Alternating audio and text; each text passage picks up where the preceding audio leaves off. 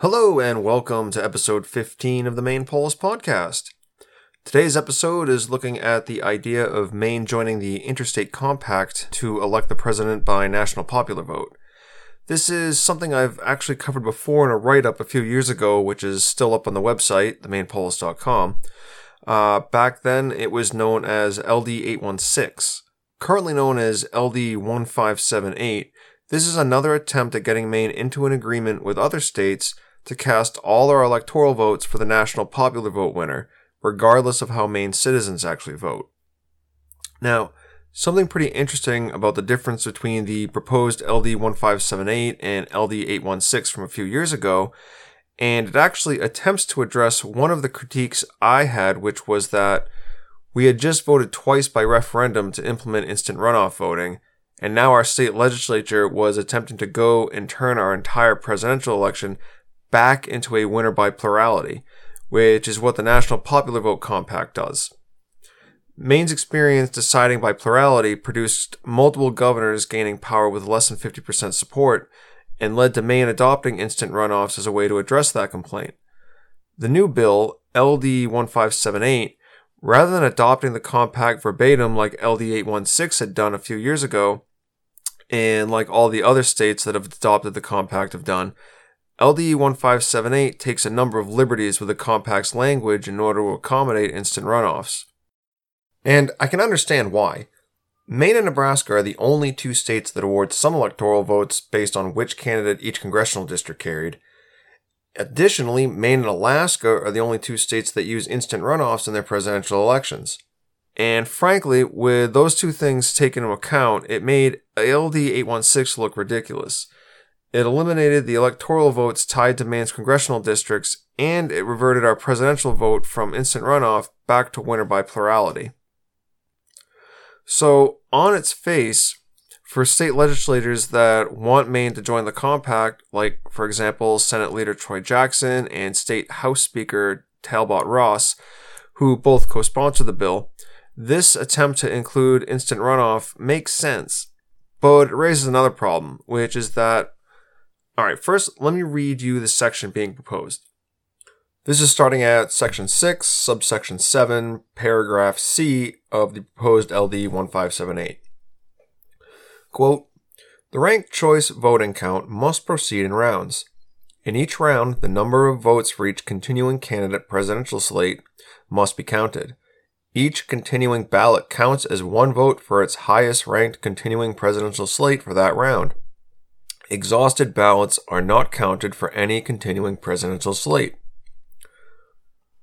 Okay, so no big deal there. Just explaining the mechanics of how they count instant runoff ballots. Here's where it gets interesting. The round then ends with one of the following two potential outcomes. 1. If there are two or fewer continuing presidential slates, the vote counts of those continuing presidential slates are recorded as the results of the presidential vote counting process, and no further rounds may occur. Or 2. If there are more than two continuing presidential slates, the last placed presidential slate is removed from consideration and a new round begins. This means that if we have more than two candidates running for president, Maine's Secretary of State will run the IRV machine until there are only two candidates left, and the tallies for only those two candidates are what will be recorded and subsequently passed along to the other states for the national tally. So imagine that for a moment. We got three viable presidential candidates, and the results in Maine break, so no candidate gets more than 50%. Our Secretary of State will fire up the IRV machine and eliminate the third place candidate. So, while other states will be passing along and tallying results for three or more candidates, Maine will use IRV, narrow down our popular vote results into just two candidates, and then pass those results on for the national popular vote tally. So, we're adopting a national popular vote with winner by plurality, except we're going to use instant runoff to narrow down the plurality results so someone gets a majority. I mean, what is this? Because it's not the National Popular Vote Compact. What it looks like is an attempt to redefine what a plurality vote looks like. Because with a straight popular vote, like what's being proposed with this compact, it doesn't matter if the winner doesn't get a majority. Imagine if it's a tight three-way race, each candidate polling at about 33-35%, and in that scenario, when literally every vote is going to count, Maine will only be forwarding along the results for 2 of the 3 candidates. Think that won't be a bone of contention in other states? Especially if Maine's third place choice narrowly loses the presidency because the Secretary of State redistributed our votes? As this bill is worded, I don't understand how it's not disenfranchising third-party voters. No other state that signed on to this compact have said they would only report results for 2 candidates. If this passes, the moment we have a presidential race with 3 or more strong contenders, there's going to be problems. Our state will complicate the math in the sorts of ways this compact was supposedly trying to avoid. Another thing too, in past episodes I've touched on the idea how instant runoff was sold to us as a way to encourage third parties, but how it seems that the opposite was happening. Power seems even more consolidated now than ever. Well, here we see another example of how instant runoff could end up consolidating power even further.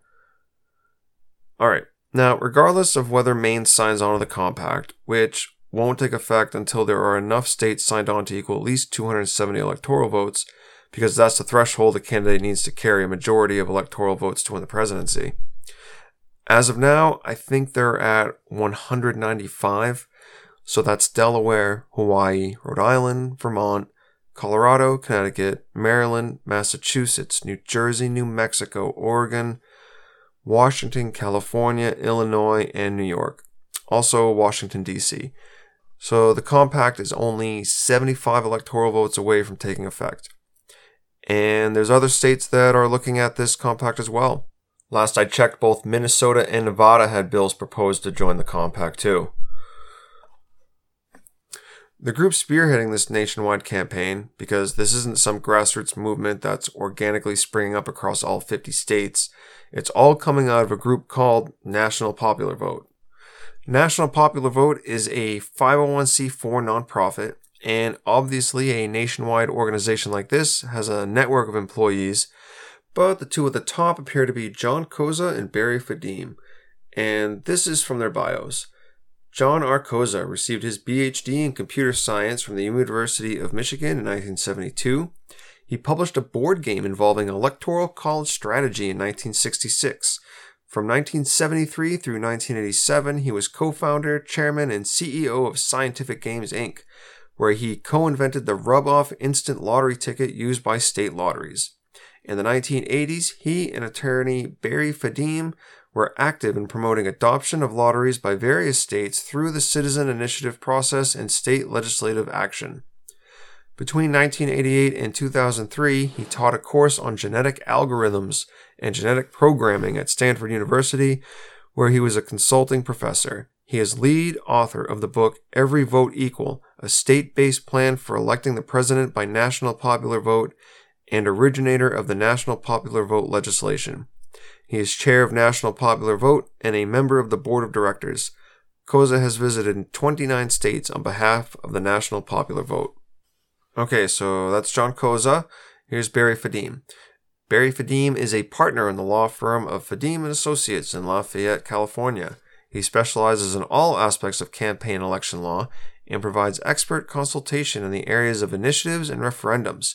He is co-author of the book Every Vote Equal, a state-based plan for electing the president by national popular vote with John R. Koza. He is president of National Popular Vote and a member of the board of directors. Barry Fadim has visited 45 states on behalf of National Popular Vote. So that's who's spearheading this project. The guy that invented scratch-off tickets and his lawyer who helped lobby their adoption across the country. They are now using those skills to transform the presidential election into a winner by plurality popular vote. The rest of the board is made up of a few former state legislators, one from Vermont, a Californian, and a couple of Midwestern ones too. They also brought on a few different public policy specialists from both sides of the political aisle. They've got progressive public policy advocates, marketing people, as well as an executive director of the Massachusetts chapter of Common Cause, which is this whole other nonprofit, but not surprised to see some crossover here. There's a computer software guy that, quote, now devotes his time to philanthropic and civic matters. And then they also picked up a former chairman of the Michigan Republican Party.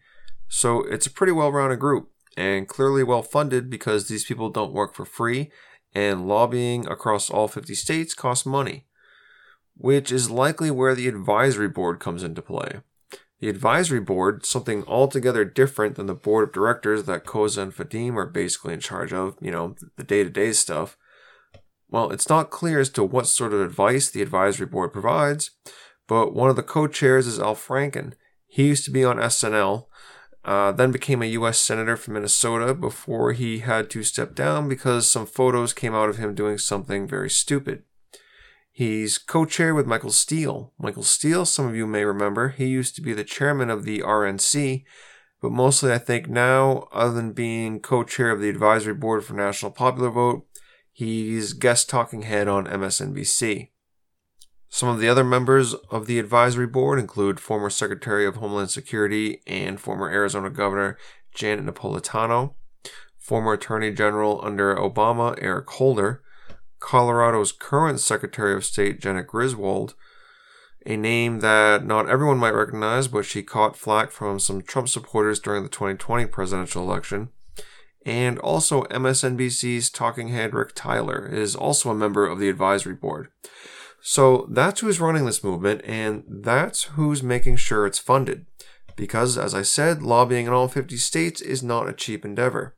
These resources are coming from somewhere, and it's not from grassroots fundraising. Alright, now their website, nationalpopularvote.com, has a bunch of different arguments for the compact, and a bunch of what they label as quote-unquote myths. So I want to go over some of what they've put forward as justifications for this move to a national popular vote. Okay, this is from their website, myth number 9.5, quote, big cities like Los Angeles would control a nationwide popular vote for president.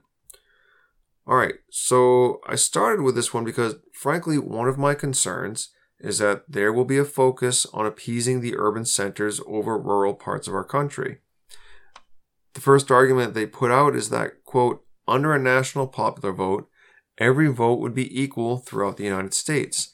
A vote cast in a big city would be no more or less valuable or controlling than a vote cast anywhere else. Okay, just hold on to that for a moment. It's an important mantra for the national popular vote movement that comes up a lot in their literature, but I want to look at the rest of their argument that it's a myth that our largest cities would end up deciding elections, and come back to this piece after. Alright. Next response, supposedly dispelling the idea that big cities like Los Angeles would control a nationwide popular vote for president. Quote, Los Angeles does not control the outcome of statewide elections in California and therefore is hardly in a position to dominate a nationwide election. The fact that Los Angeles does not control the outcome of statewide elections in its own state is evidenced by the fact that Republicans such as Ronald Reagan, George Duke Mejan, Pete Wilson, and Arnold Schwarzenegger were elected governor in recent years without ever winning Los Angeles. Okay, see what they did there? We went from being concerned about cities, plural, and was given the example of Los Angeles. But now we're not talking about more than one city anymore. Now we're talking about one city, Los Angeles specifically, and whether Los Angeles alone could swing a state election. This answer doesn't address the concern of a few good-sized urban areas consistently being the deciding factor of nationwide elections. The problem with this answer is that it answers a question that wasn't being asked. I haven't seen anyone attack the national popular vote with the idea that a single city would be able to dominate a national election.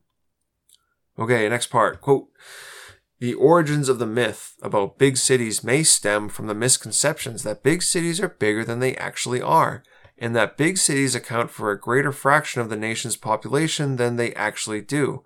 In fact, 85% of the population of the United States lives in places with a population of fewer than 365,000. Their focus on cities sort of ignores what I think the real concern is coming from, because it's not just about the cities themselves, it's the metros. These big cities, they've gotten so big, they've spilled into adjacent communities that grew to become adjacent cities and densely packed towns. Then they grew and spilled into the next ring of communities. And this is what I mean by a metro or a metropolitan, which is a real term used by the federal government, especially within census data, to delineate densely populated areas of the country that include at least one city, sometimes more, plus the surrounding communities. So in Maine, for example, when I say metro, I'm not just talking about the city of Portland proper, with a population of about 68,000. I'm talking about Greater Portland, an area defined by the federal government to include Portland, South Portland, Cape Elizabeth, Scarborough, Falmouth, Gorham, Westbrook. Depending on the census data and what exactly the feds are measuring, that metro might also include Bath Brunswick, Saco, and Biddeford. Within that same Portland metro region, that city with less than 70,000 is part of a metro that has about 500,000 people, maybe more. And yet still, all those people technically live in a community with far less than 365,000. Same thing with Boston. A city with a little over 675,000 residents is part of a metro that has 5 million residents. New York City has almost 9 million people, but its metro has a population of over 23.5 million. So it's not just about the borders of the city, because these cities have spilled out past those borders long ago. Our population centers have grown so dense they have no other choice than to grow outward. So I'm not worried about the city of LA all by its lonesome dominating a nationwide election. But what about LA County, combined with the other California metros that stretch from San Francisco all the way down to San Diego? Add that with the sprawling multi-state mega metros stretching out along I-95 from DC up through Philly, then New York City, and ending north of Boston. Throw in a couple in the Midwest like Greater Chicago and St. Louis for good measure, you've got a winning coalition of voters. Okay, let's go back to that one I skipped over, their mantra. Quote, under a national popular vote, every vote would be equal throughout the United States. A vote cast in a big city would be no more or less valuable or controlling than a vote cast anywhere else. Alright, the problem with this position is that to a candidate with limited time and resources, in a game that's decided by getting as many votes as possible nationwide, chasing metro voters is more cost effective than connecting with rural voters. Imagine spending 5 days and $500,000 in a blitz across the New York City metro. 3 events a day, and you can cover all 5 boroughs and then a bunch of the adjacent spillover cities and towns. Just think how much exposure that would bring. Maybe catch a Yankees game, meet some high-profile donors. That's money well spent. And then spend the next 5 days and another $500,000 campaigning across Nebraska, a state with a population of about 1.9 million people. From a candidate's perspective, which makes more sense? If you want to win, where are your funds and time better spent if the name of the game is most total votes? In a region that's interconnected with over 23.5 million people, inside of about 3,500 square miles, or in a state with about half the population of Brooklyn spread across 77,000 square miles. The national popular vote advocates assume that since every vote has equal weight, that the candidates will go after each vote equally. But from a candidate's perspective that's campaigning for as many votes as possible, reaching voters in metros takes less time and resources per vote than spending time and energy looking for votes in rural areas. And here's the thing that I think is lost on the national popular vote group, because they're quick to point out how much local media markets don't matter as much because of the internet, and it's possible to reach voters in ways that didn't exist 10 or 20 years ago. But what the NPV promoters maybe don't grasp is that it doesn't just affect the campaign.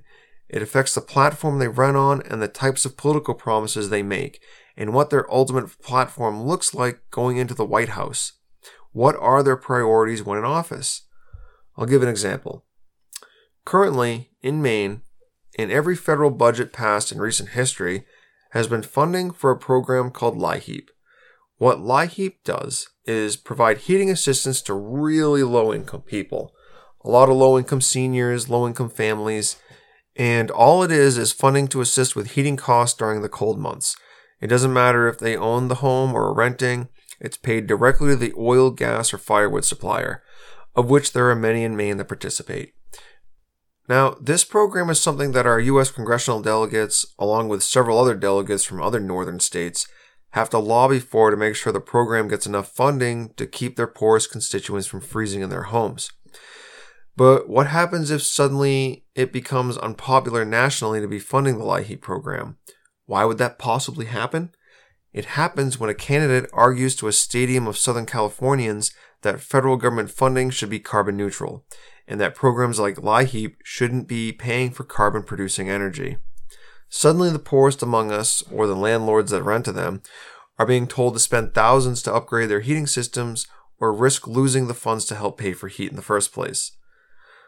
Another example, a few years back when some of these southern states were in a deep drought, a congressman from Georgia had begun seriously floating the idea of building a water pipeline from the Great Lakes down to Georgia, and the delegates from the Great Lakes did not respond well to this. In fact, I'm pretty sure it was a rep from Michigan that effectively said pushing that idea would result in violence, and they should learn to manage their own resources better. But what if a presidential candidate decides that building a fresh water pipeline to make the Great Lakes a federal water supply should be a national priority? Think about it. Fresh water for the most arid parts of our country, an emergency water supply for areas hit by natural disasters, and enough still to keep an expanding Las Vegas and Phoenix metros hydrated. Imagine promising every Californian farmer a dependable supply of fresh water for their homes and agricultural operations piped in directly from America's Great Lakes. Under the current electoral college arrangement, making that sort of campaign promise would be political suicide because they need at least some of the Great Lakes states to support them. But under a national popular vote, what's the harm? The number of votes you'd lose in the Great Lakes states won't outnumber the massive support such an idea would garner from other states that aren't as fortunate to have a readily available supply of fresh water. Another example. Let's take the federal gas tax, a regressive tax that hurts lower-income individuals more than the wealthy and rural voters more than urban voters. How easy it could be for a candidate campaigning from metro to metro, taking the position that it's time for a significant rise in the federal gas tax. It's a little over 18 cents a gallon now. Let's say they're proposing it to be 40 cents a gallon. And this spike in the gas tax will fund a network of bullet trains connecting the country's largest metros. It's a cool idea, except that people in rural areas buy more gas than urban residents out of necessity, and thus are required to pay more federal gas tax per person than an urban resident, which, at least in my example, would then be used to build a network of trains that would not provide any direct benefit to rural residents. People opposed to adopting the NPV compact in Nevada are arguing that they'll become America's nuclear waste storage state if the compact is adopted. Nevada already stores some nuclear waste as is, and now that nuclear power is beginning to get a second look in this country because of the move away from carbon, a candidate could easily come along saying it's time for a nuclear-powered future and start calling for a massive storage facility to be built in a Nevada desert for the country's nuclear waste. How about this one? Because of poor governance and infrastructure failure, food prices begin to climb, which leads to food shortages in some metros. How easily would it be for a politician to come along and blame those rural residents for price gouging in the agricultural sector, for deliberately losing crops to frost or disease to drive up prices, and that the reason for the brownouts is because rural people are being difficult, and that private farms should be seized and incorporated into a national agricultural land management plan? I know this might seem a bit hyperbole, but if you're familiar with the kulaks in Soviet Russia, you'll know it's not. And I think there are a lot of examples of how a candidate could advocate for policies that would be harmful for specific regions of the country, but especially rural or even suburban parts of the country, in order to curry metro voters. That is the concern that I've had, that there would be a heightened focus, not just on one city, but a handful of the nation's most densely populated metros becoming the focal point for a candidate's campaign, their campaign promises, and their subsequent platform. Okay, here's another myth they go after. Myth number 9.6. The myth about state identity, which is that, quote, the public strongly desires that electoral votes be cast on a state-by-state basis because it provides a sense of state identity. Now, what national popular vote is laid out there, that's not a myth. that's not anything except a misunderstanding of what came first. Electoral votes cast on a state-by-state basis doesn't provide a sense of state identity. It's our state identities that is the basis for electoral votes being cast on a state-by-state basis. That's why it was adopted. Not that the Electoral College would provide state identities. It was because state identities already existed. But let's see where this is going.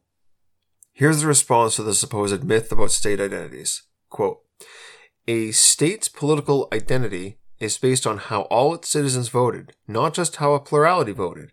The National Popular Vote Plan would give voice to every voter in every state, as opposed to treating the minority within each state as if it did not exist." Okay, so again, I'm taking issue with the premise. A state's political identity is based on lots of things, of which how they vote in a presidential election every 4 years is only a small part. Overall voter turnout would be a bigger one. The people's overall engagement with local political groups and the types of groups they affiliate with is another. How much influence unions have would be a big one too. Are the Republicans the Yankee kind or the evangelical kind?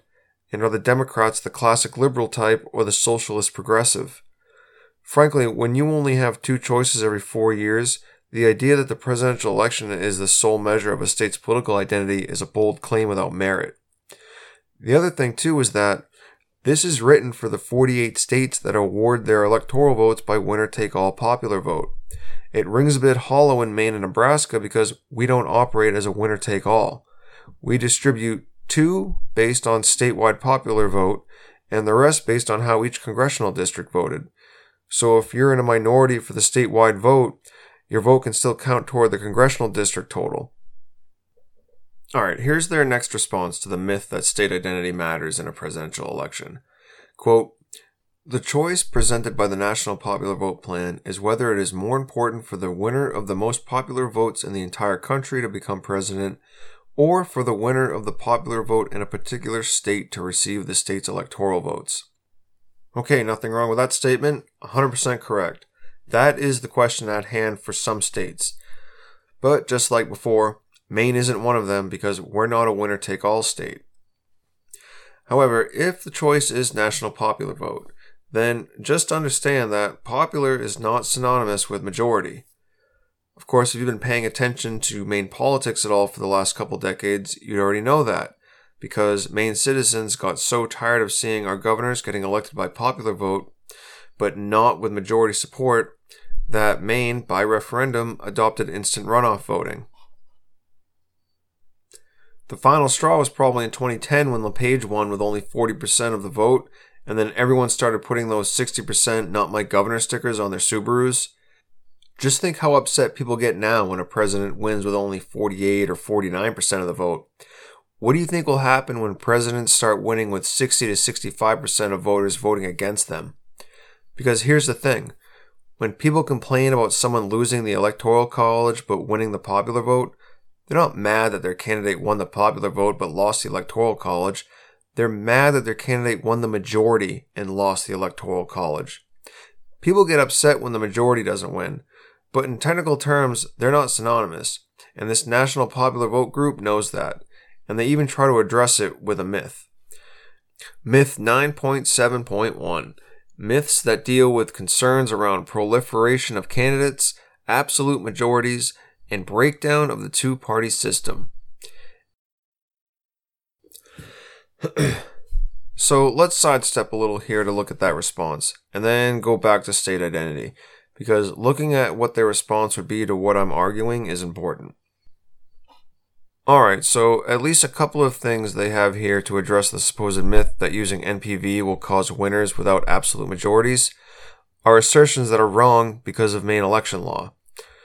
For example, quote, "An absolute majority of the statewide popular vote is not necessary to win any state's electoral votes under the current system."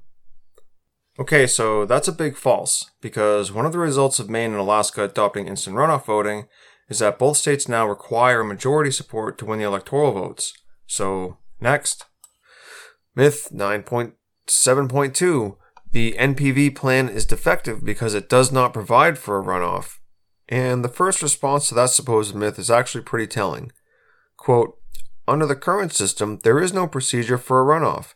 No runoff was conducted when Presidents Lincoln, Wilson, Truman, Kennedy, Nixon, or Clinton failed to receive an absolute majority of the national popular vote. Put this another way, this push toward NPV has nothing to do with electing a candidate with majority support. Not their concern. They are perfectly fine with a plurality winner. And then they add, quote, under the current system, there is no requirement for a runoff in a state where no candidate receives an absolute majority of the statewide popular vote. End quote. So this just sort of confirming that this push toward NPV has nothing to do with pushing to have a president win by absolute majority. But the statement is also wrong because of Maine and Alaska adopting instant runoff voting. Okay, myth 9.7.3. The NPV will result in a proliferation of candidates, presidents being elected with as little as 15% of the vote, and a breakdown of the two-party system. And the response they give, okay, quote, if an electoral college type of arrangement were essential for avoiding a proliferation of candidates and preventing candidates from winning office with as little as 15% of the vote, we should see evidence of these conjectured problems in elections that do not employ such an arrangement, such as elections for governor. Okay, I'm not actually sure why this is only concerning to them when it gets down to 15%, but as I said before, Maine did have this problem, a problem with 4 or more gubernatorial candidates running and people winning with large majorities voting against them. So the idea that there isn't any evidence that this happens, that a proliferation of candidates can cause low percent plurality victories, they're just not looking hard enough, or they're using this 15% as a threshold so they can ignore all the times it does happen. They add that, quote, Duviger's law, which is based on worldwide studies of elections, asserts that plurality vote elections do not result in a proliferation of candidates or candidates being elected with tiny percentages of the vote. Okay, well, if this were true, then apparently Maine's electoral history broke Duviger's law. But their answer did make me think. Think about how other nations choose their executive branch or heads of state, and it turns out not a lot of them are using a national popular vote. First off, I think the only other country that's really using an electoral college to pick their president like we do is India, which probably says something about the ability of an electoral college system that it can handle a democracy of over 1 billion people. But otherwise, a lot of our allies, the UK, Canada, Australia, Japan, New Zealand, Ireland, Iraq, Israel, and then other countries like Finland, Denmark, Italy, South Africa, Vietnam, Lebanon, Greece, Austria, Norway, Spain, Somalia, Ethiopia, there's a bunch. Somewhere between 70 and 80 of the world's countries are governing with a parliamentary form of government. Citizens under a parliament form of government don't get to vote for their executive branch at all. The Prime Minister, or something equivalent, is chosen by the elected ministers or selected delegates. So it'd be like having the U.S. House pick the president from among themselves. In some cases, a king or queen gets involved to make things official, but these positions are most certainly not filled by a nationwide popular vote. Compared to our system, our way is more democratic than any nation using a parliamentary form of government. And also Germany, sort of. They have their chancellor, aka prime minister. Then they also have a president that's mostly ceremonial but does help push policy. And that role is filled at a presidential convention made up of members of parliament, and then also delegates from the parliaments of the 16 German states. So again, not directly elected by the populace. So most countries do not elect their executive branch by popular vote. And a lot of the ones that do don't decide the winner by plurality. They use runoffs, so the winner has majority support, not just a plurality. Egypt, Poland, Ukraine, Brazil, Argentina, Colombia, a lot of South and Central America really, they've all incorporated runoffs into the presidential elections. France actually used to use an electoral college, then began directly electing their president in 1962. But they incorporated the ability for runoffs to ensure majority support, and every French presidential election since 1965 has gone to a runoff. Russia is another one that elects their president by direct vote and also uses runoff elections if nobody has more than 50%. Some of them, even though they can go to runoffs, not getting more than 50% isn't necessarily enough to trigger them. For example, in Costa Rica, a candidate needs to get at least 40% to advance to the second round. So if only one candidate meets that threshold, it's over. Or at most, only 2 candidates would advance. In Bolivia, what they do is that the winner needs to have at least 50% of the vote, or they can win with as little as 40% if the second place candidate is more than 10% of the vote behind. Otherwise, they'll go to runoff. Okay, so how about some nations that are already doing what's being proposed? Electing their executive branch by popular vote, no runoffs, no instant runoffs, a first-past-the-post election for president. We'd be joining a club with some 22 other countries. Mexico is probably the largest country to do it that way, unless the US starts. South Korea and Taiwan also do a national popular vote, along with Iceland, the Philippines, Paraguay, Venezuela, Rwanda, Ghana, a big handful of those smaller, lesser-known African countries. Panama is another one. They had their last presidential election in 2019. They had 7 candidates, and the winner had about 33% of the vote. So apparently another election in direct violation of Dubridge's law, because apparently that sort of thing doesn't happen except when it does. I started reading a little bit about the specifics around Dubridge's law and how it's not an absolute, and there are obvious examples all over the world where the law doesn't hold up. So it's not a sure thing, and I think even the originators of the law knew that it wasn't universal. Okay, that was a big sidestep, but it was necessary, and now we're back at the supposed myth that, quote, the public strongly desires that electoral votes be cast on a state-by-state basis because it provides a sense of state identity. And here's the third attempt by the National Popular Vote group to dispel the myth about state identity.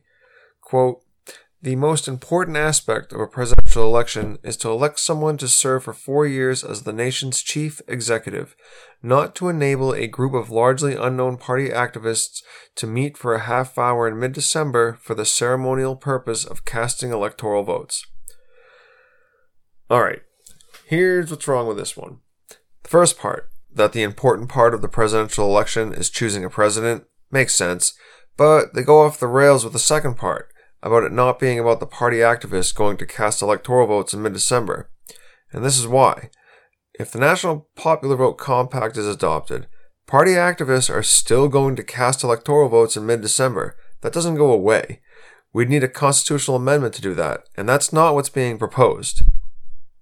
What is being proposed is to use the current electoral college system to carry out a national popular vote, which frankly, could be an argument for keeping the Electoral College, actually, because even though I don't like that way of doing things, our system allows for experimentation.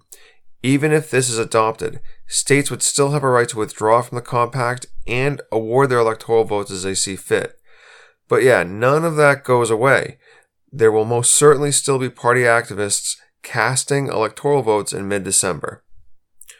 Okay, last bit on them addressing the state identity myth. Quote, in public opinion polls since the 1940s, and in recent state-level polls, the public has strongly favored the idea that the president should be the candidate who receives the most popular votes in the entire country.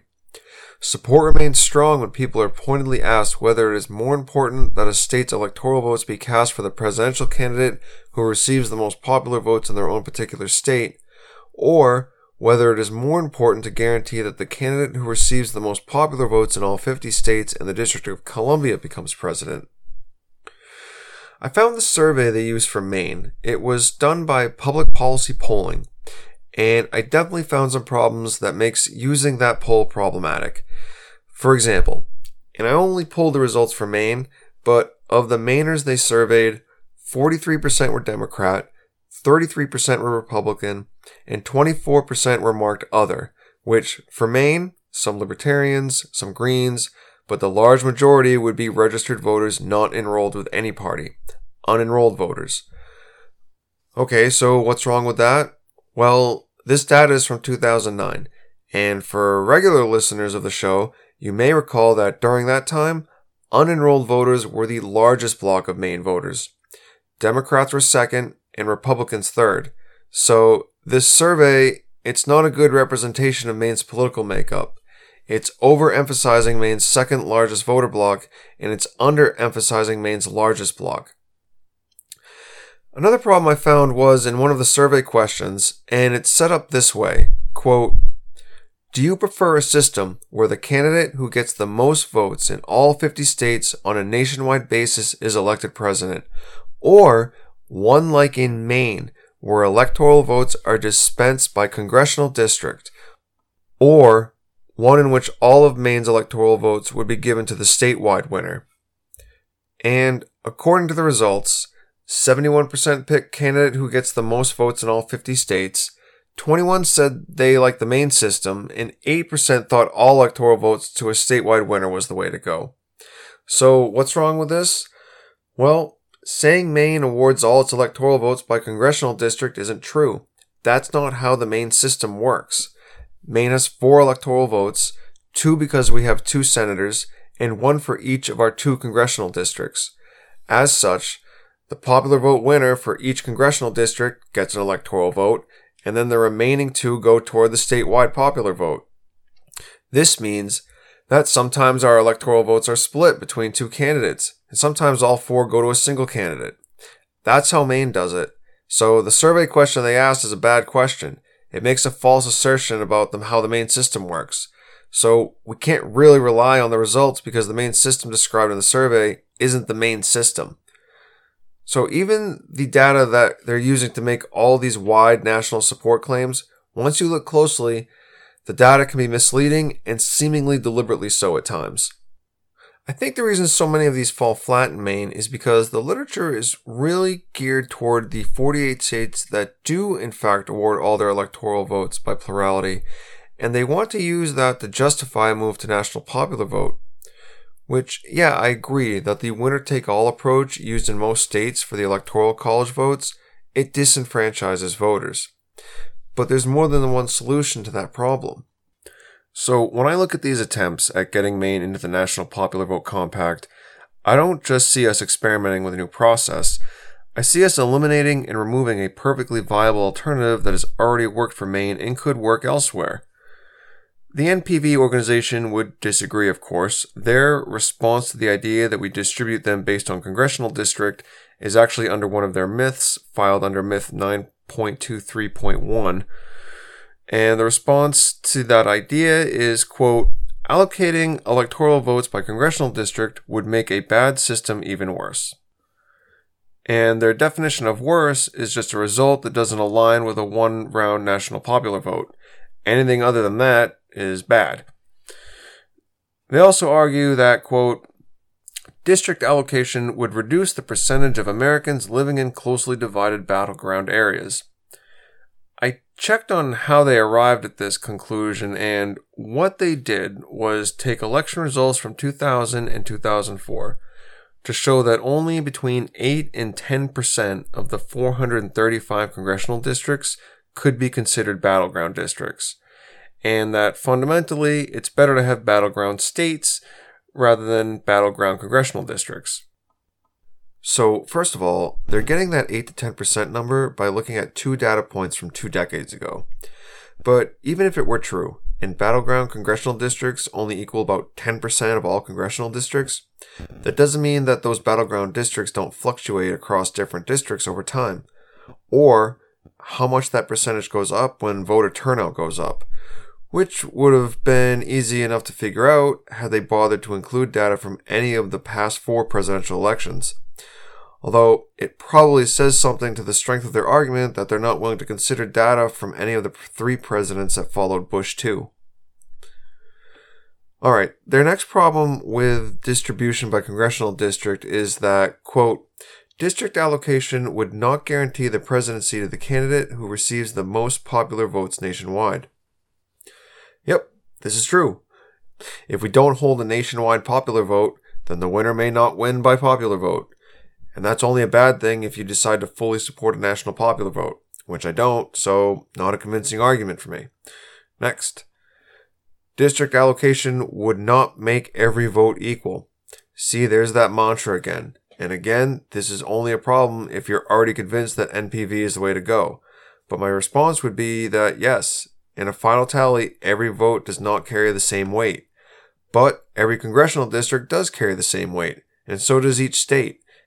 And the fact of the matter is that our nation is not a direct democracy. We are a republic, a collection of semi-autonomous states that itself is made up of semi-autonomous cities and towns.